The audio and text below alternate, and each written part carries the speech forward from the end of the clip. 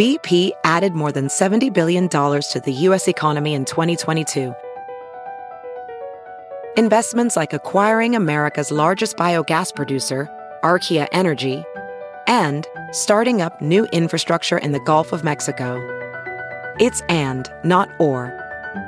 See what doing both means for energy nationwide at bp.com/investing in America.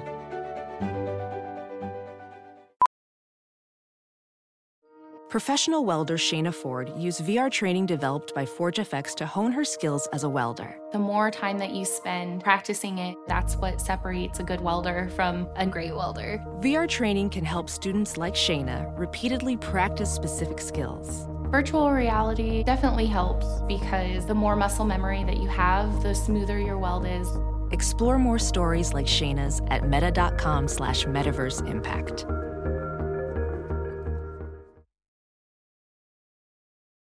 The following podcast is a Dear Media production. Hey, I'm Molly Sims. And I'm Emma Shagormley. We are two best friends with one common obsession. Beauty. And by that, we mean everything that makes you look And feel beautiful. We tried it all, and we've got your back. We'll be calling on all our favorite health experts, industry insiders, and friends to answer all your beauty questions. Consider us your Beauty 411, and sometimes your 911. from how to fix brassy hair To the pros and cons of laser facials. and always with a cocktail in hand. Always. So be prepared to be obsessed. Check out Lipstick on the Rim wherever you get your podcasts. This is Amanda Hirsch from the Not Skinny But Not Fat podcast. You might know me from Not Skinny But Not Fat on Instagram, where I spend my time talking about reality TV, celebrities, everything happening, and pop culture. I also talk to some of our favorite celebs and reality TV stars. We talk about what's going on. Tune in every Tuesday and just feel like you're talking with your best friends in your living room.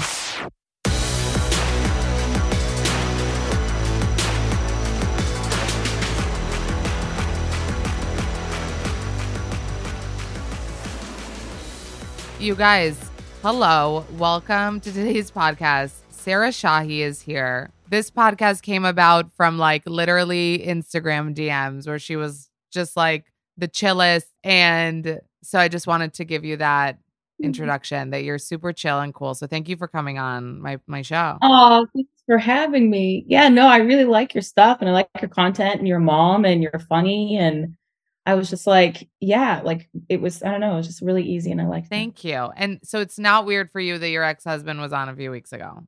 No, it was not weird. He's an actor, Yeah, he's got to do his thing. So I know. Yeah, it's all good. Okay, cool. So I wanted to, first of all, introduce you. Your born name is Ahu. Mm-hmm. Did I say good? Yeah, you said it right. Most people don't, but yeah, my real name is Ahu. And when I was I'm from Texas, and when I was little, I got made fun of so much. It was yoo-hoo, wahoo, achoo, all the time. And kids are so awful. So I was in the car with my mom, and I was like, I really want to change my name. And as we're having this talk, that song by Jefferson Starship, Sarah, that was on. So my mom's like, oh, what about Sarah? That's a nice, normal name. And I was like, I'll take it. Anything but Ahu. So if it were come on, Eileen, it could have been Eileen. Wait, so Sarah, how did that transition into acting? So I was at Southern Methodist University. I was in Texas, and I always thought I was going to be an English major. I was a real big bookworm and loved to write. And, I just thought acting was something it was impossible to do. It was like going to the moon, one in a million got an opportunity to act. And I was always on stage, though, because I also did show choir. I was like Rachel Berry, but less cunty, I was always the star soloist, but I was nice. And so I really liked it. And I was in a production of a musical called Chicago at SMU. And one day, I think me and some of the other, actors were talking. And I was just like, oh, I want to be an actress. I just don't know how to do it out here. And they were like, well, why don't you try out for the Dallas Cowboy Cheerleaders? Because back in 1995, they were on SNL. And I was like, well, maybe that's my way in.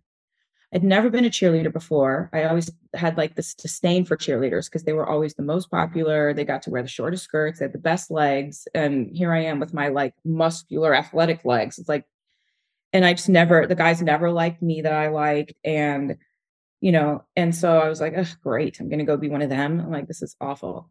But I tried out and they're more of a dance team than they were like a cheerleading team. And it was one of the hardest auditions of my life to this day because it was so long and there were so many girls that wanted to do it. And so, yeah, like over 500 people showed up and tried out, and even the veterans had to retry out. And they got it down. They took like 27 people to their training camp. And then from that point, they still made cuts and they reduced it down to 24. And you made it. I made it. I made it. So I made it. And Robert Altman, I don't know if that is, he's like the godfather of film, like Scorsese, Spielberg, like all of those. And I didn't know who he was. Like it didn't click. Like I was 19. It didn't click that, oh, this is a Hollywood director. I was just like, oh. So we started talking to each other one day and we just kind of never stopped. Like he was like a grandpa to me. And like we got along and we actually talked about everything but acting. And we just had so much in common. And he had a nephew who was my age. And so we were just talking about school and it was there for 2 weeks. Right before he left, he was like, what do you want to do? And I was like, I don't know. I was like, I want to be an actor. I was like, but I don't know how to do it out here. And he goes, well, I think you have something.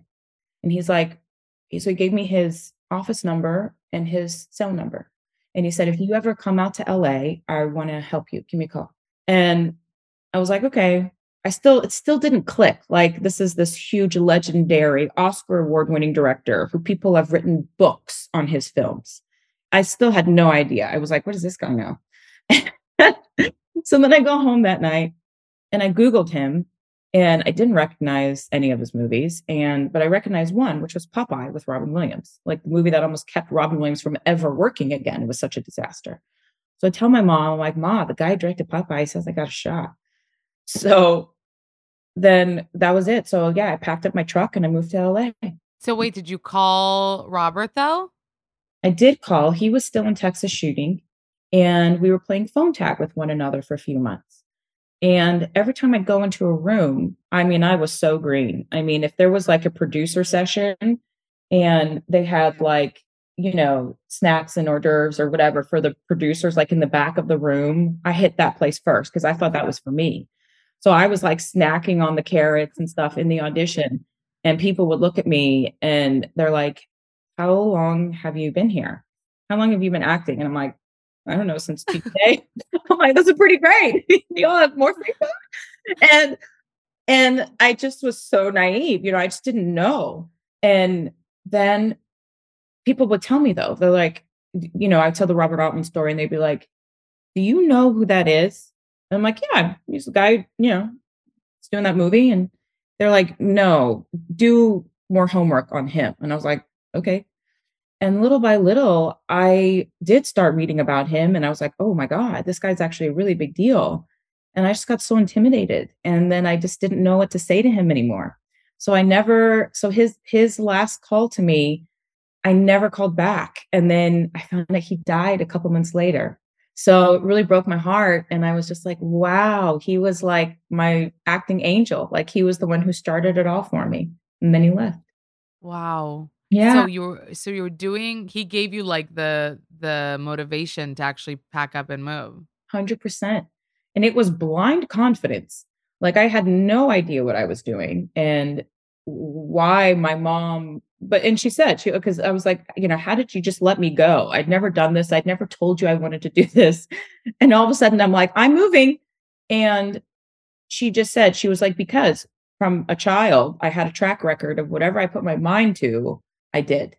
And she was like, I knew you were going to do it one way or another. So I might as well just support you and help you.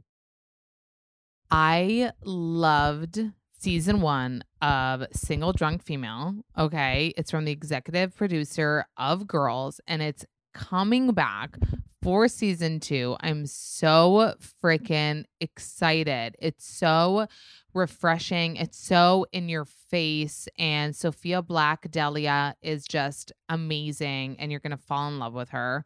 So if you haven't heard of Single Drunk Female, it's about Samantha Fink and her sobriety journey. And she got sober, but that wasn't the end of her journey. So we're going to see the real challenges and hard work in being an adult, finding personal success, and learning to celebrate yourself while sober. So she started rock bottom. Now she's here. Well, she's somewhere in the middle. Busy Phillips is in it, and it's just a really, really great show, you guys. So catch Single Drunk Female on a Freeform, okay? Season premiere is on April 12th on Freeform, and all episodes will be available the next day on Hulu. Thank God. So Freeform's Single Drunk Female is coming back. Season premiere April 12th on Freeform, and all episodes available the next day on Hulu. Okay, so new season, Single Drunk Female on Freeform and Hulu. Things are looking up for Sam. She's 549 days sober and counting, and can't wait to see where she goes from here. You know I'm your sale girl, okay? I'm a sale girl from birth, okay? I will always go to the sale section. I will always go to the sale section, okay? That's just in my blood, no matter what. And so I'm here to tell you about Macy's great shoe sale because it's coming, and it's coming right in time for spring. So from April 4th to April 16th, mark thy calendars.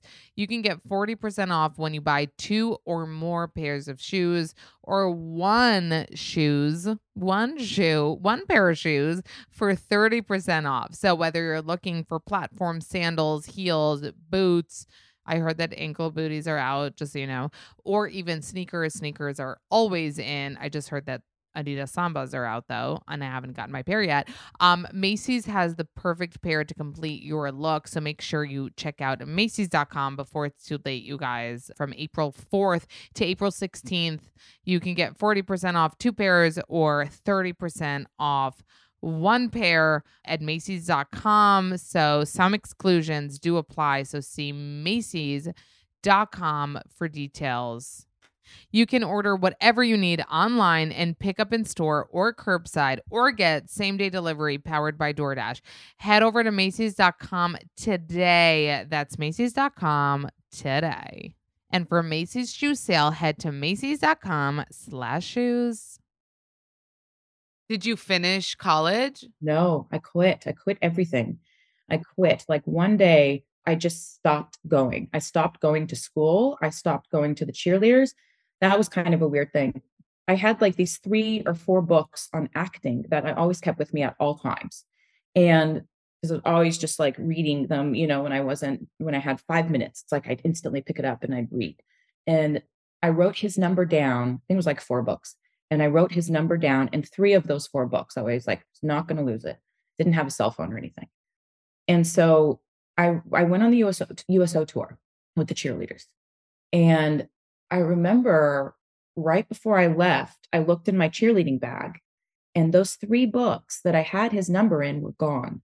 And I was like, what the fuck? So this is so scandalous. I can't believe I'm sharing this with you. Okay. I've never told anybody this. So we were told not to fraternize with Hollywood. We were told they are coming to us. We do not fraternize with them. And I definitely have a bit of that rebellion. As soon as somebody tells me not to do something, I want to know I do it, not because I'm trying to be rebellious, but I want to know why. Why did you tell me not to do that? So I'm going to go find out for myself.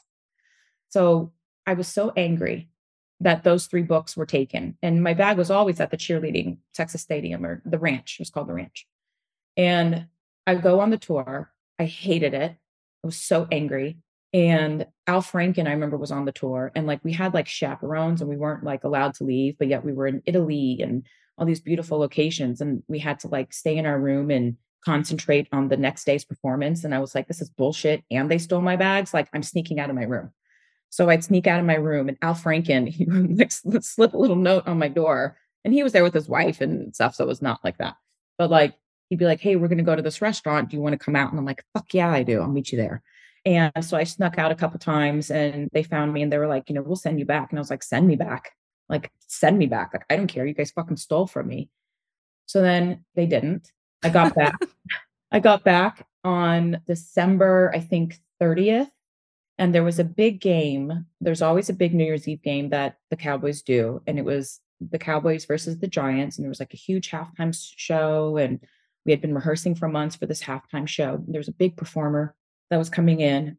And when I got back, the head of the organization, she calls me in her office as soon as we get back from the tour. Like we landed and I got pulled into the office. And she was like, you must be looking for these, the 3 books. And I was like, yeah. And she was like, what was that about? And I was like, I don't know. We really got along. And, he was like a grandpa, it wasn't anything weird. And that's all that was. And then she was like, okay, you can leave. And she gave me the books back. And the next day was the big game. And I didn't go. I just didn't go. The phone was ringing 100 times in a minute.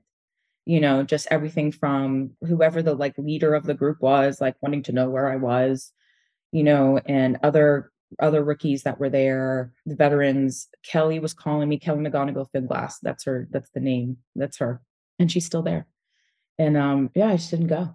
I just didn't show up. You didn't go because you were angry at them for like betraying you? I was super angry. I felt like they really invaded my space. I felt like it was so manipulative of them to like try to keep me down. And I was just like, and I'm not a vengeful person. I'm not, but I was so angry. I was like, there's no way I'm going. Yeah. And it really messed up their formation. Like it just kind of messed up everything for that big game. And then she called me, I didn't answer. And then she called my mother, and my mom, she knew what was going on. And she was like, oh, she already left. She's in LA. And she came and she like stalked me outside my house. Like the next day, she like came and she like waited. I saw her and I was like, oh my God, I can't believe she's outside my house, like just on the street waiting to see if I come in or out. So she pulled around the corner one time and I ran out to check the mail, and then she came with her. Oh my God. What did she want? Do you think she just wanted to talk to you? I think she wanted to catch me. I think she wanted, she wanted the uniforms back. And so my mom. Did you give it back?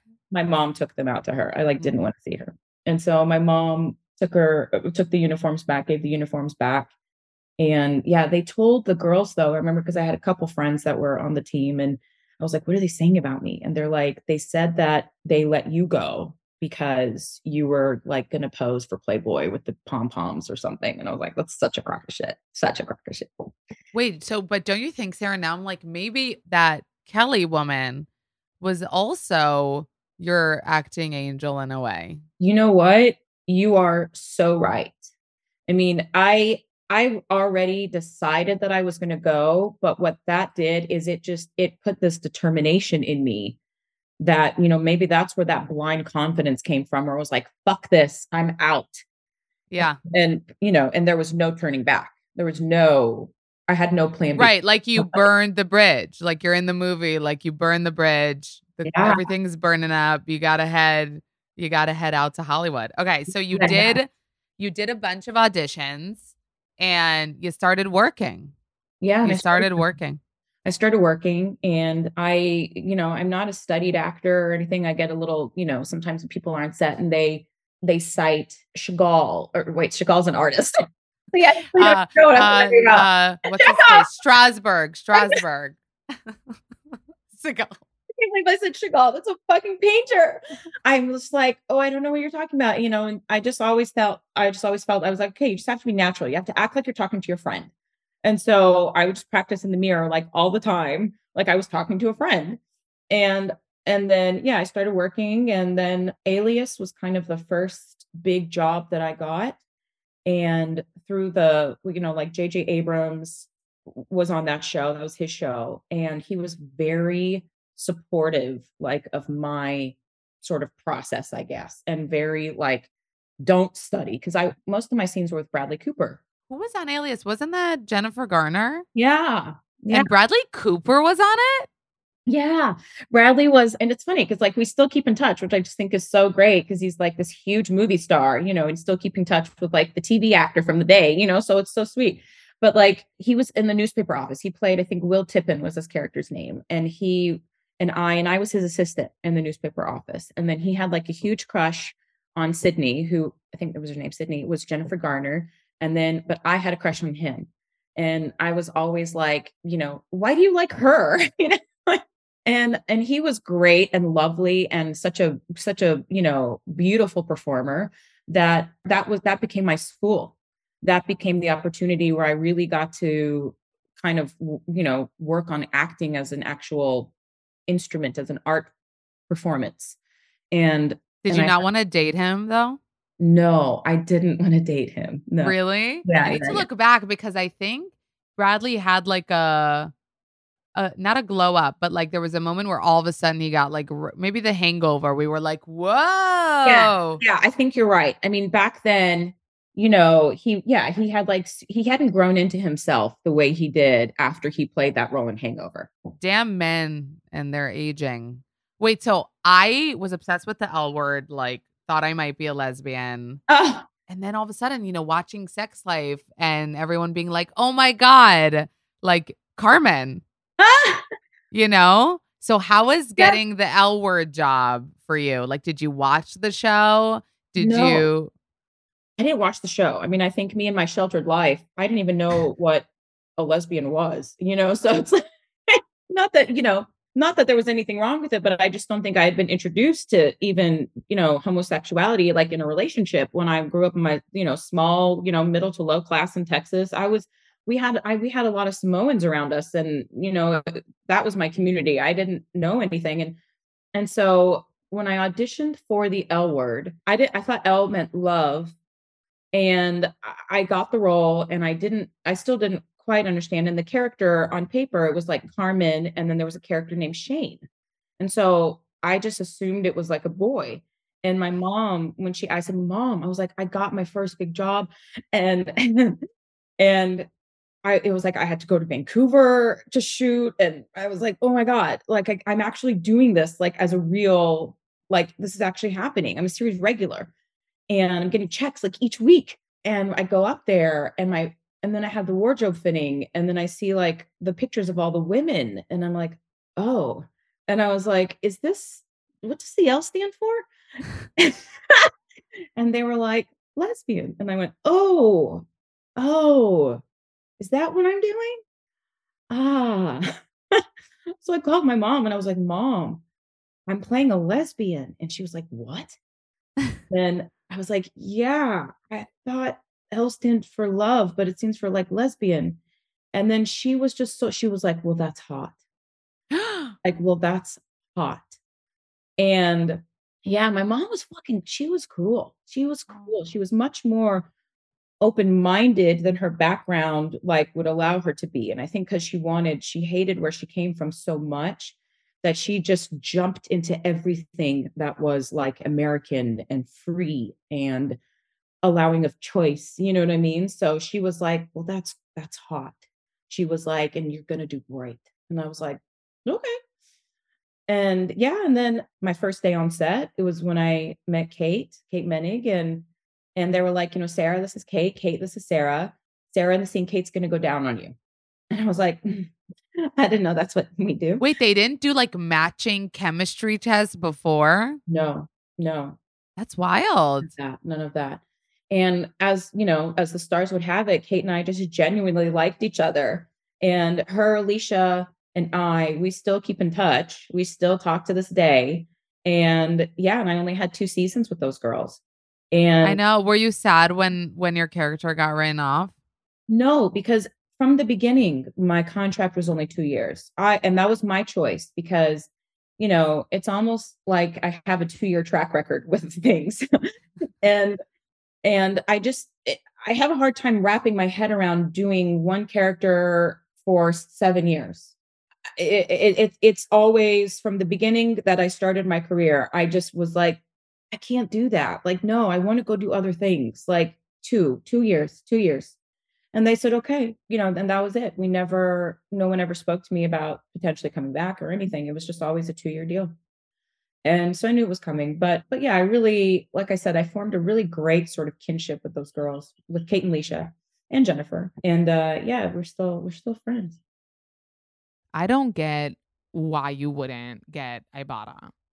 Like Are you shopping anyway? Are you buying food, groceries anyway? Why not get cash back?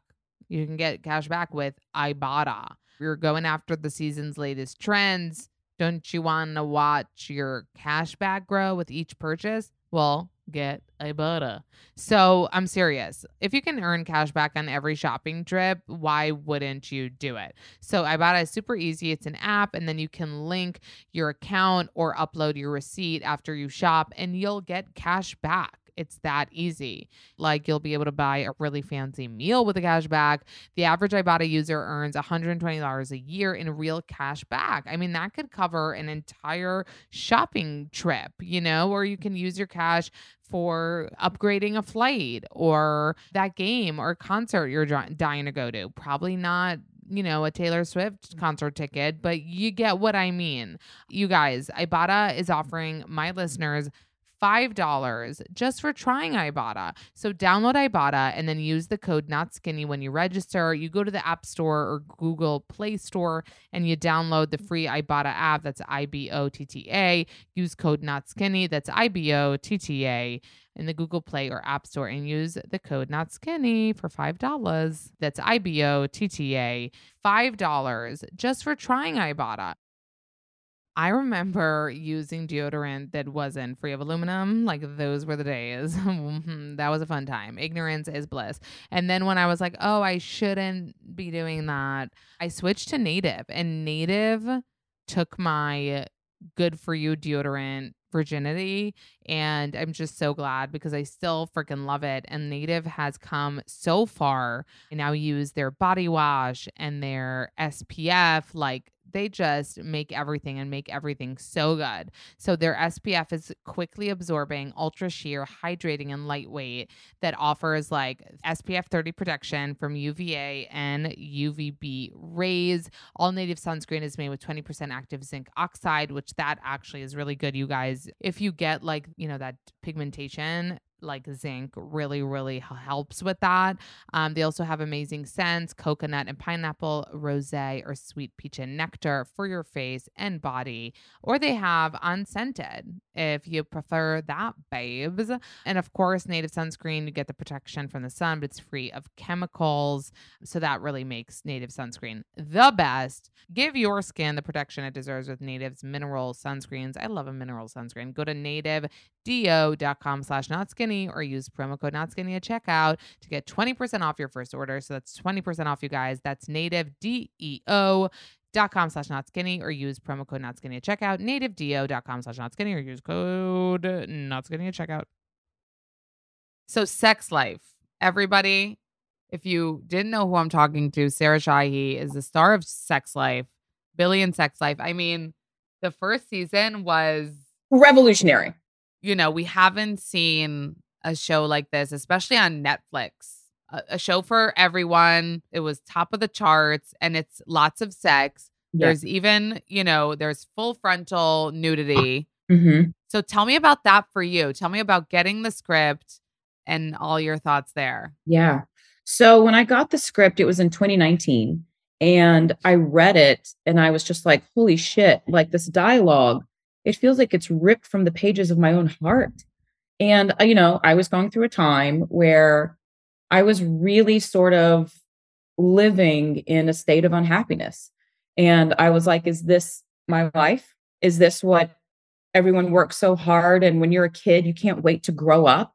I couldn't wait to grow up to feel like this.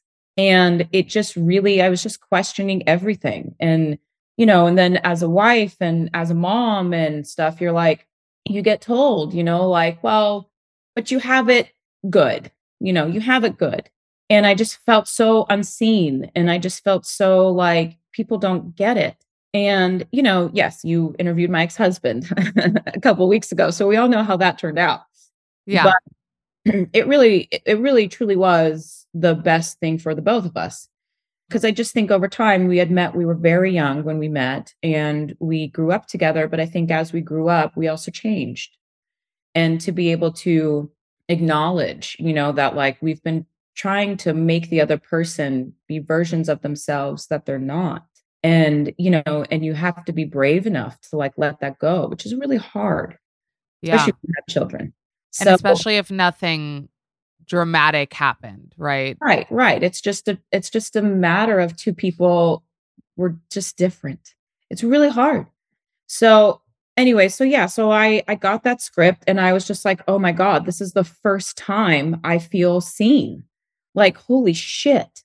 And Wait, were you then already in the process of separating? no, No, but we had, I will say this, from the time that our first child was born, our relationship suffered and it was hard to get back on track. So for like those last 10 years, and I'll say this, like we were together for a very long time. We were together for 18 years. That's not a failure. no. That was a long time. And so, but the last 10 years, we really did struggle. And, as Once everyone a knows, kid comes in, it's it, so crazy. yeah, it really challenges a relationship and any of, the flaws in the relationship before you have kids, like if you don't settle those things, that was my experience of it only gets worse. It only gets worse. You have less time for each other. You have less patience. You have less desire because you're just so damn tired. Trying to make it work for 10 years is a long ass time. For 10 years. We tried to make it work for 10 years after the relationship took a nosedive. It's like, that's what I'm saying. It's like divorce is not a bad thing. Doesn't mean a failure. It's like, look at what we created and did with one another. And, we grew up together and that's a beautiful thing. So yeah, so we had already separated, tried to file once before, didn't go through with it. So really, it's like we already were in trouble. We were already in trouble. So I auditioned for the show and living separately. And I had auditioned for the show and I tanked the audition. I didn't do well. It was the first time there were 3 scenes and the last scene was her. I don't know if you remember the episode where Billy is like with the moms and they're walking in Soho and she's pushing the cart and she flashes back to like when Brad got the tattoo of like the bees and she's like cupcake store. She's like, what am I doing now? That whole scene. Yeah. That was the last scene. And I just blanked. And it was almost like I couldn't read. Like it was the weirdest thing that happened to me. And I blanked and I couldn't do the scene and I couldn't get the emotion. And I hate nothing more than an actor like trying to cry or pretend. So it's like grosses me out. Like you wouldn't believe. It's like watching somebody vomit. I'm like, ew. So I walked out. I was like, I'm really sorry. I can't do this. And I'm not going to sit here and bore you with a performance that doesn't feel real. I'm going to leave.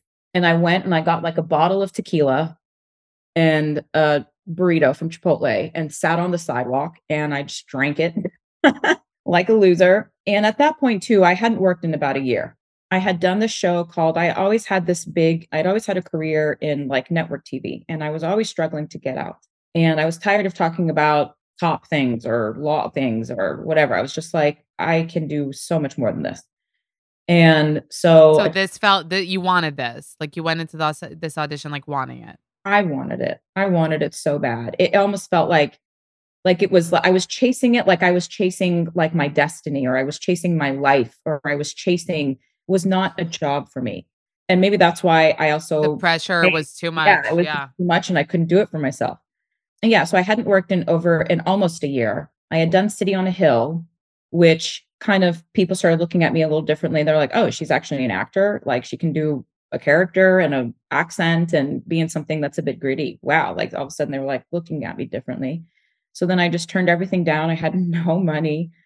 And like I said, we were living in separate homes. And yeah, and then I tanked the audition. And I remember coming home crying and I was like, maybe I'm not this acting thing. Maybe I'm not going to make it after all. I'm never going to succeed. I'm never going to achieve my dreams. And then I get a call a week later. They're like, they loved you and you're one of 4. And I was like, what? I was like, that doesn't make sense. I was like, I didn't even finish the audition. How is this possible? And they're like, they saw something that they're like, but this is so the character. So I was like, well, okay, then if I still have a shot. So then I started retaping myself. And I went in with my coach and I just started putting myself back on tape. And I did the 3 scenes the way I wanted to do them. And I submitted it. And they were really appreciative that I did that. And then I got a call on January, I'll never forget. It was like January 7th, 2000. And they were like, and my phone was just blowing up left and right. And it was my rep saying, "You got it." And I was like, "Oh my God, oh my God, oh my God." And they were searching international. Like it was like at the end of the day, it was between me and like this French girl, I remember. And I was just like, "Oh my God." So yeah, so to get it, I mean, I don't know, like I said, like I chased it like I was chasing a lifeline. There was something about that show for me. Yeah. And I've written a couple things and I'm trying to write a book right now actually about Billy Mann and what that did to me and the way she kind of like seeped under my skin and you know, I admired her courage so much, like the courage to ask those questions that we're kind of told not to ask. You know, the fact that she is a wife and she's a mother, but she was still pining for the days where she felt free and she felt alive. But at the same time, she's allowed to be, but she's still a good mom. Like that doesn't make her a bad mom. You know what I mean? If she wants to feel sexy and she wants the nights out and she wants to relive those days, like it doesn't mean like you don't have to pick, you know, like you can be a mom and have that other side to you at the same time, you know, like you don't have to lose one of those. You know that I made merch, Sarah, that says you can be a mom and still be a dumb bitch. I love that. I'll send you a mug. I'll send you a mug to purchase that. But the intention behind that was like what you're saying is like a lot of times, even not with sexual stuff, even just with being dumb, being, you know, stupid with your friends, being all these things doesn't mean you can't be a mom. Doesn't mean you're not a mom. Doesn't mean, because like our moms are such moms, you know? Yeah. It's hard to see them as those things, but maybe they were those things and they wanted to be those things. So you saw yourself in Billy Mann, like from reading the script and like felt her. It pierced a hole in my heart. Like Wow. it rocked me like on a cellular level. Did it change your life? Oh yeah. And that was no secret. Yeah. You know? But it definitely, it gave me the courage to say, like, I'm not happy. And I feel like we should, as individuals, have the right to be happy, you know? And it's like, and it's not to say, I mean, this is the most I've ever talked about my divorce, but it's not to say that, you know, we, again, like we didn't fail. We created something really beautiful for a very long time. We both tried really hard, but we also both want each other to be versions that we're not. That you're not anymore, too. Like that we're not anymore. Exactly. Yeah. And it's like, you know, yes, we've changed and we should change. Like we're not the 22-year-old kids that we met each other as. You know, we're now in our 40s and it's truly like this isn't serving us anymore. Yeah. So, but yeah, and that, you know, it was just tough. But you know, I saw this one quote one time a long time ago. I can't remember who said it, but they said like, speak up even if your voice shakes. And I am very guilty of, I don't like conflict. I don't like to fight, you know, which is not a healthy thing. Sometimes you need that stuff. And I was always putting somebody else first instead of myself. And through playing Billy Mann, I really saw, like, it's almost like I started living vicariously through her. And I just saw, like, speak up even if your voice shakes. It's like, okay, here I go. Like, I may not know how to say this, but I have to. And so I just started operating under that umbrella in every area of my life, not just personally, but in my business relationships with my mother, with my brother and sister. And so it definitely had an impact on me. You guys, golf is so fun. Like, have you played mini golf before? Have you watched movies where first dates take their date to play mini golf? I mean, golf is fun and you don't have to be Tiger Woods to play it. And that's what I love about Top Golf. Their motto is, it's golf. It's not golf. It's Top Golf. okay? Because they have so much fun stuff more than just, the clubs, the balls, the tees, the turf, the ball pickers, the carts, the whole thing. But they also have music, giant TVs, handcrafted food and beverage menu. I don't know. I'm so bad at golf, by the way, and I still have fun at Top Golf, okay? It's all about the vibe. It's all about the play. It's all about having fun. I have no idea what I'm doing. I do love keeping score though, because I do get competitive, but it's like, no, I'm so bad. Like, it's one of those sports, like, it looks easy, but it's actually not. So listen, at Top Golf, it doesn't matter if you play golf. Everyone can play Top Golf. Even if you can't swing a club, you can swing a club. Do you know what I mean? Literally, when you walk into a Top Golf, you just get that vibe, that good energy when you walk through the door, and you're going to have the most amazing time and you're going to make the most amazing memories. And it's all the fun of outside, but with the comforts of inside. It's comfy, it's heated in the winter, and it's cold bays in the summer. You guys, there's such a vibe there. I would just say it's perfect for parties and bachelor and bachelorette parties. Download the app, book a bay, and come play around. It's so crazy because the show does have that, like, edge of like nudity and, fun and party and glitter, but it really does have that, deep side, which is like questioning your life and changing something that makes you not happy. But I do have to ask about the nudity a little bit because, like, I just know how your boobs look, like it exactly, and the nipple and the whole thing. How was that for you? Was it liberating? Was it something you were comfortable with from, forever? Yeah, I was not. For me, the idea of being naked in front of the world is not anything that I feel comfortable with. And you definitely do feel a pressure because you want to feel good. You want to feel good. You want to feel good about it. And that's hard. I also think it was important because it's just real. And I just know from all the things that I've watched, throughout my career, anytime I see a person on screen and they're allowing their flaws to be present, like how much as a viewer, I appreciated that and how much that made me tune in more in a way. And it made me more interested in the story because this person was fearless to do that thing, And I also just felt like it's, Hollywood doesn't really depict mothers in their real skins. It's like everyone, whether it's fake tits or, the perfect shaped ass or the perfect whatever, it's like that's the thing that's always put front and center. And that's not relatable to me.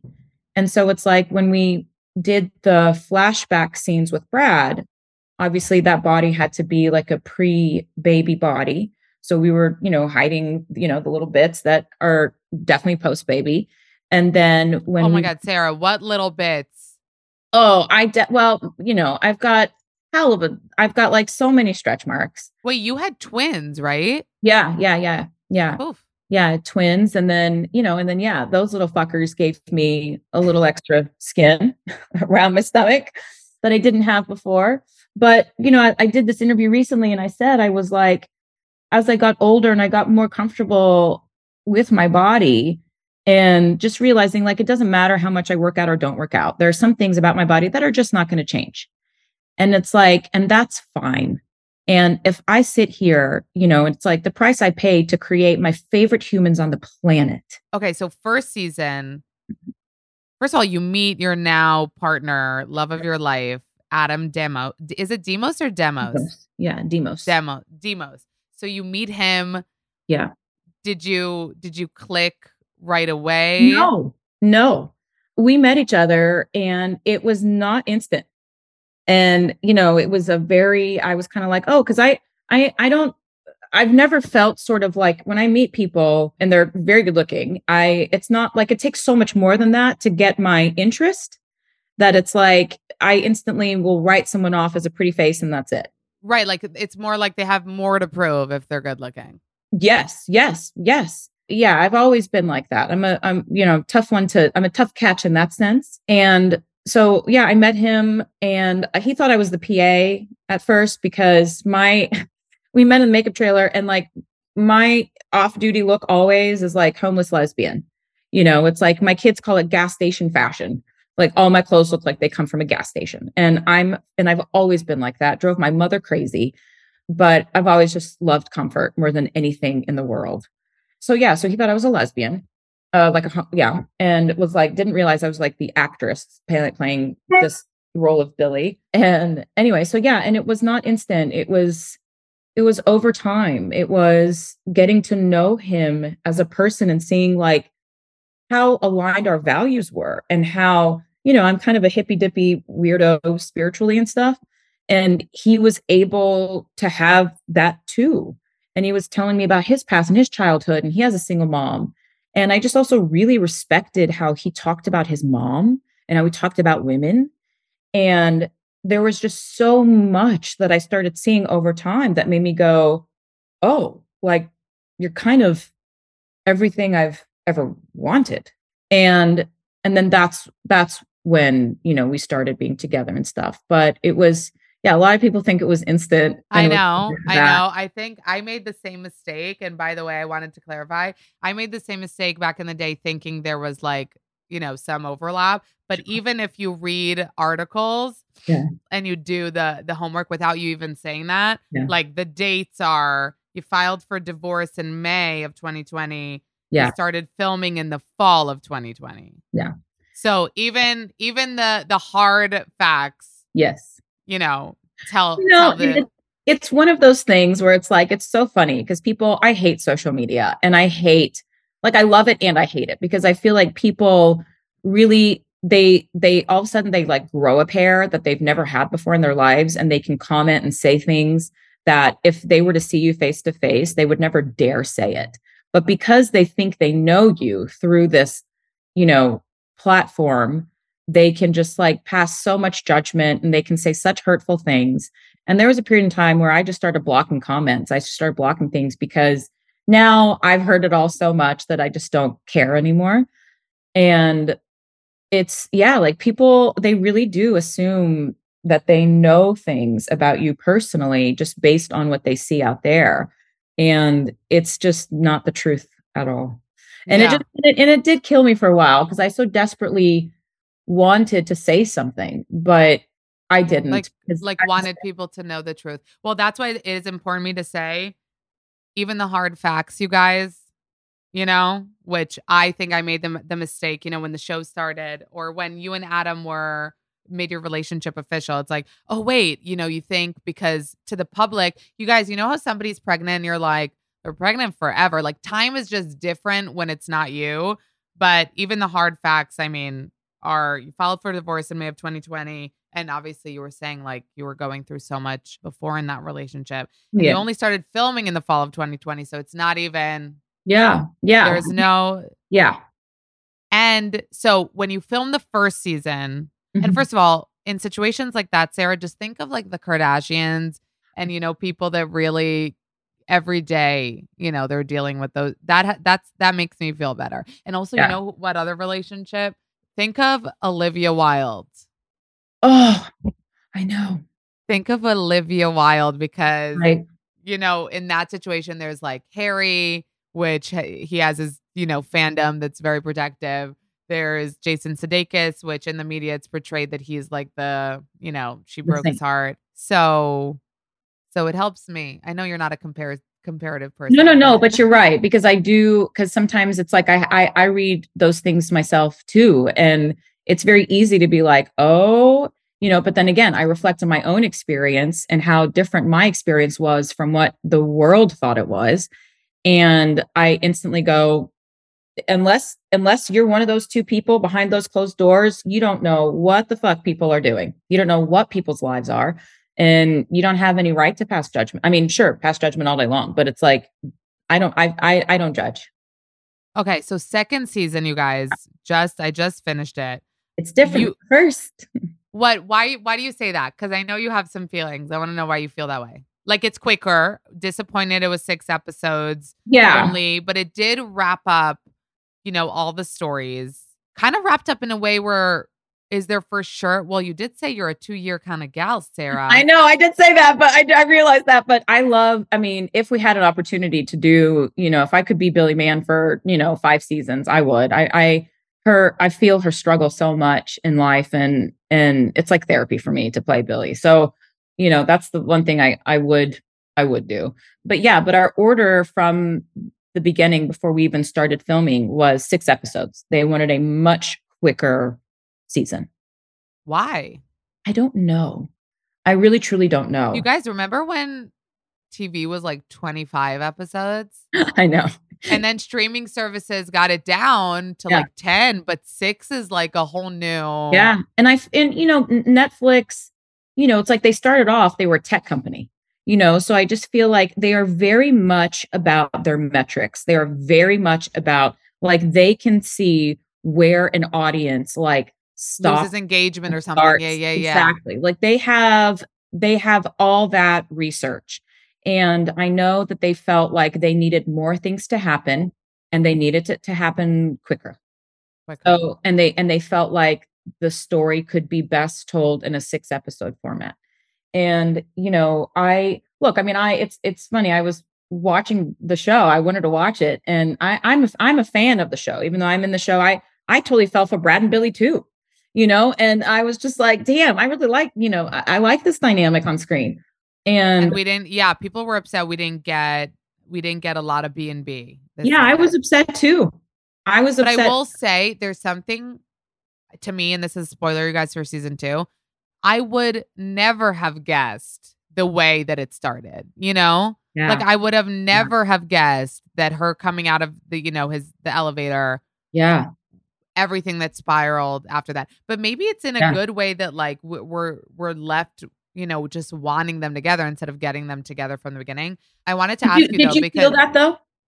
Did you? I'm trying to think that down. Maybe, maybe I did. No, of course I wanted them together. But were you watching as an audience member? Were you watching and thinking like, are Brad, when are they going to come back on screen? Oh my God, of course I was. You did? Okay. Interesting. No, of course. You think I wanted her to end up with Majid? No. But I just didn't know, because there were so many other stories that took center stage. I didn't know if you were along for those stories, or if in the back of your mind, if there was a part of you that when you were still like, when are Brad and like, I just didn't know how. No, I think in the back of everyone's mind, I think I can speak for us all, because that's what I like to do. But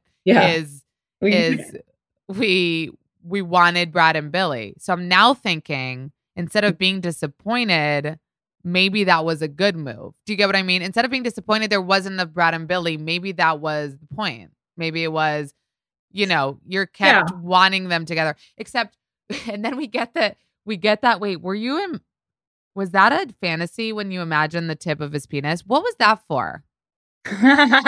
Like, I need to understand that. Like, were there moments in the show where you were like, okay, like I get it. It's about the nudity. It's about the sex. But sometimes it's like, I think there was that one was a lot. And the fake, his friend's penis at the end. Yeah.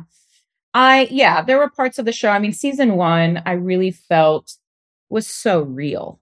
I mean, when there's the scene in the shower, when, Adam has the prosthetic on, and the scene in the shower, and when that's revealed, it's so unintentional. It was so smart. It was so clever, and you could absolutely imagine that situation happening in real life. Yeah, dudes for sure compare, Exactly. And in a gym shower, like it makes sense. There's nothing about that felt like what's the word I'm looking for? When something is done like intentionally. I can't think. Anyway, whatever. So it's like, like not kitschy. That's whatever. Who cares? So gratuitous. Like, gratuitous, or I'm trying to think of, whatever. So it was just real. And in season 2, I felt like some of the things were like it was like a ploy. It was a way to become another TikTok sensation. It was like, I felt like it was for that purpose, like they wanted, it was gimmicky. Oh, gotcha. Gimmicky, like a gimmick. And season 2, I felt like there were more moments that felt very gimmicky. And those kinds of things for me are always really hard to read and and like do and stuff like that. But I didn't have to do them. The boys did. But, and I thought they did a great, and, I thought Jonathan Sadowski did a great job with that, just trying to make it as real as possible. And, Adam, he does a great job being Brad. But yeah, it felt a little bit more gimmicky for me in season 2. Yeah. What was it like acting with Adam and being Billy and Brad, like when you're now fully together in love, doing all these, scenes? Well, it was an interesting observation for me because, I love acting. I love acting so much. And I'm definitely an acting cunt. Like if I see a fake moment, I'm like, I saw you. I saw that transition. I saw the it's like, it's the only thing in my life I feel like I'm really good at.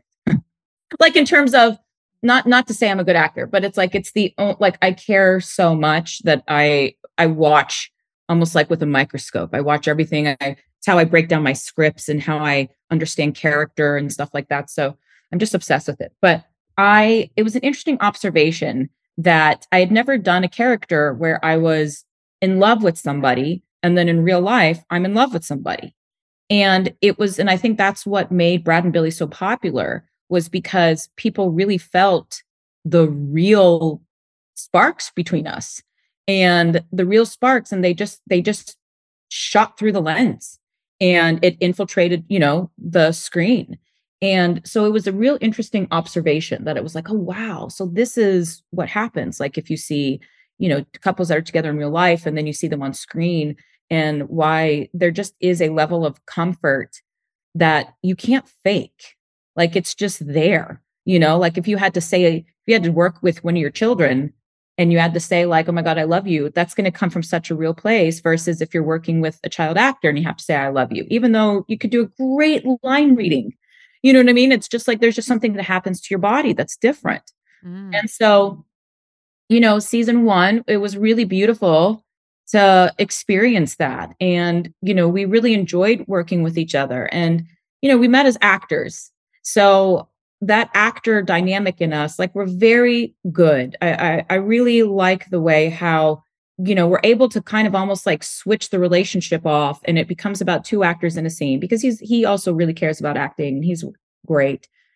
And so it just becomes about the scene, getting the scene to be good and moments. And, so I like that I'm able to have almost like 2 different sides of myself with him, and as does he. And in second season, it was a bummer. I was bummed. I was bummed that I wasn't able to work with him as much because I really liked our stories and I liked working with him. And he was a brilliant scene partner. And I was bummed. I was bummed for sure. And also what ended up happening is I was working so much and he was working so little. He's like in 60 seconds of the entire thing that I never saw him. I just never saw him anymore. So how long did it take you guys to shoot the season? Like a little less than 4 months, maybe. Okay. Yeah.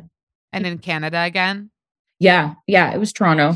And Toronto was a great city. I don't know if you've been, but like it's a beautiful city. I could do without the cold, especially since I have to be like I can't even wear clothes in it. Like I always have to be naked, and it was snowing in like the coldest day of the year, like that kind of thing. So that's But no, Toronto was a fun city. So doesn't sound like we're getting a season 3. I mean, I don't know. I really don't know. I know that Netflix, what they always say is that it's about the viewership. I know the viewership. That's what they, if it does astronomically high and like hugely successful, then it's in their interest to bring it back. Right. Doesn't, then it's not in their interest to bring it back. Right.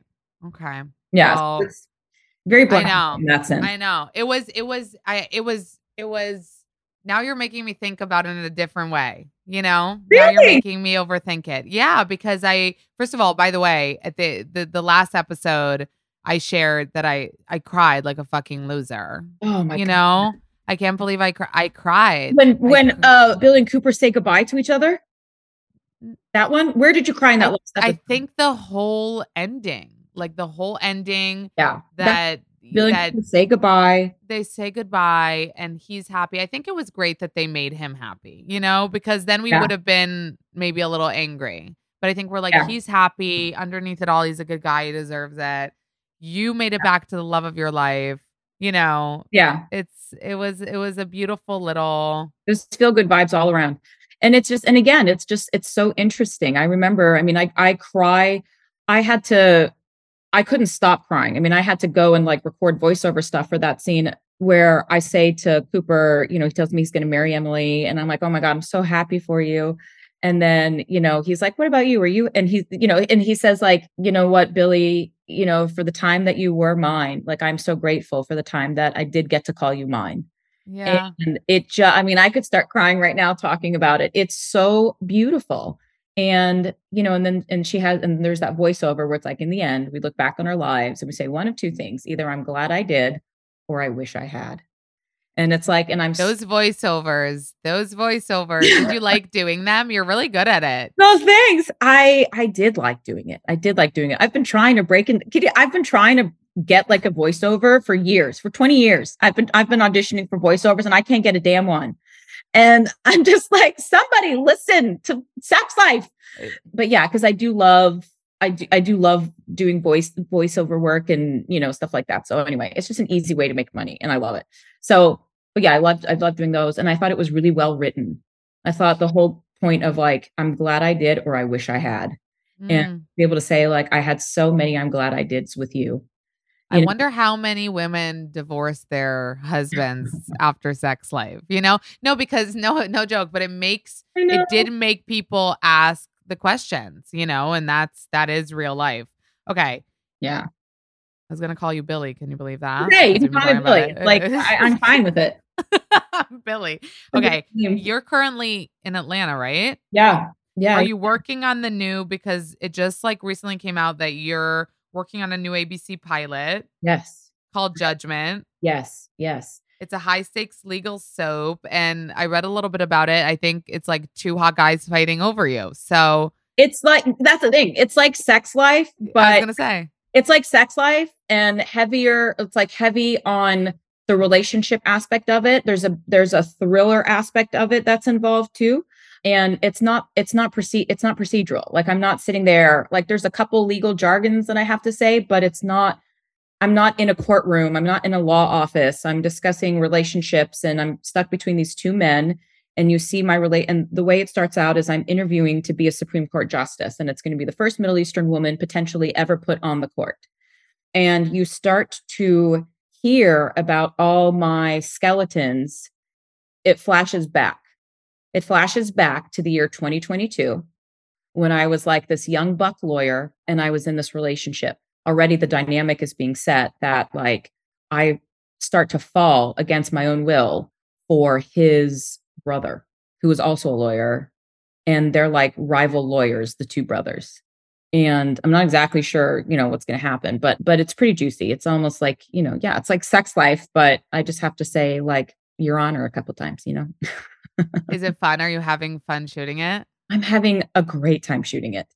And I never thought that I would say that about a network show, but I'm so happy with the quality of work.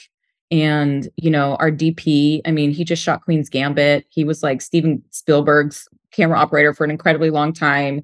He was Soderbergh's DP for a while, and that he's never done network television before and he wanted to try it.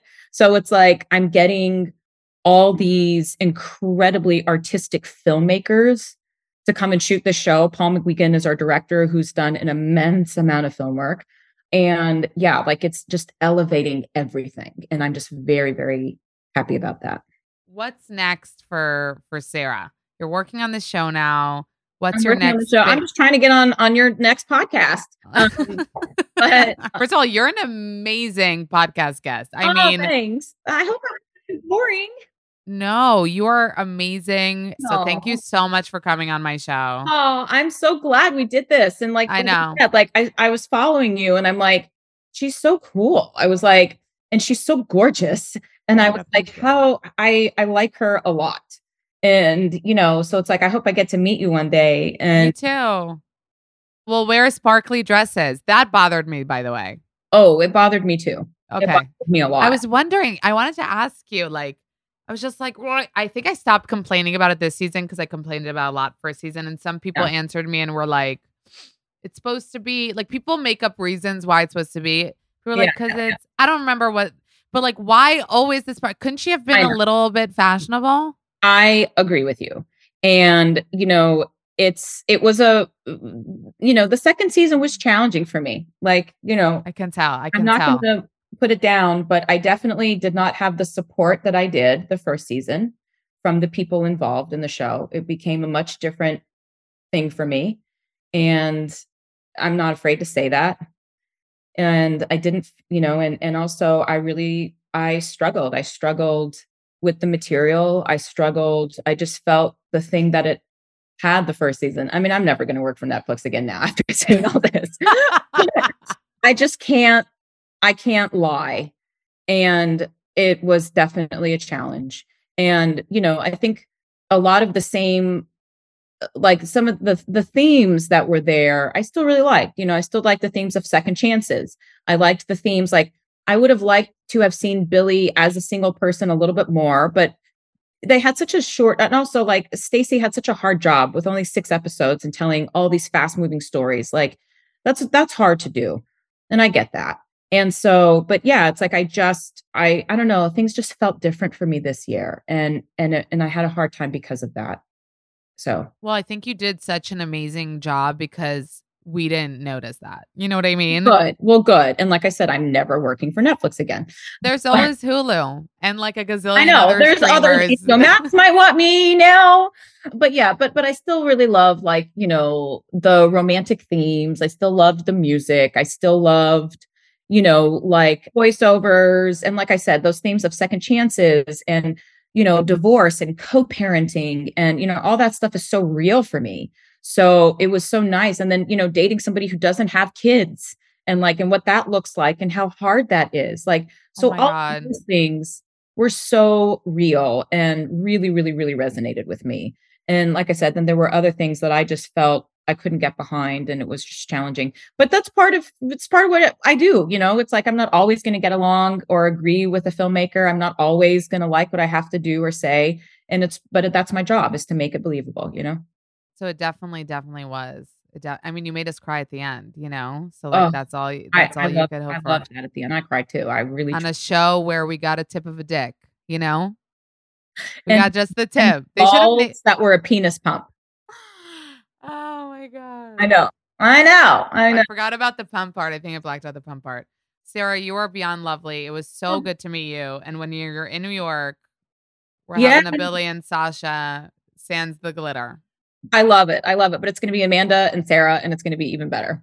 Yay. Thank you again. All right. Well, thank you. Thank you guys so much for listening to this episode of Not Skinny But Not Fat. Follow me on Instagram at Not Skinny But Not Fat. Subscribe to the podcast so you don't miss any episodes. Rate the podcast that you love so much on Apple Podcasts and write a little review. If you tell me you did, I'll give you a big virtual smoocheroo. Thank you guys so much for listening, and I'll see you next Tuesday.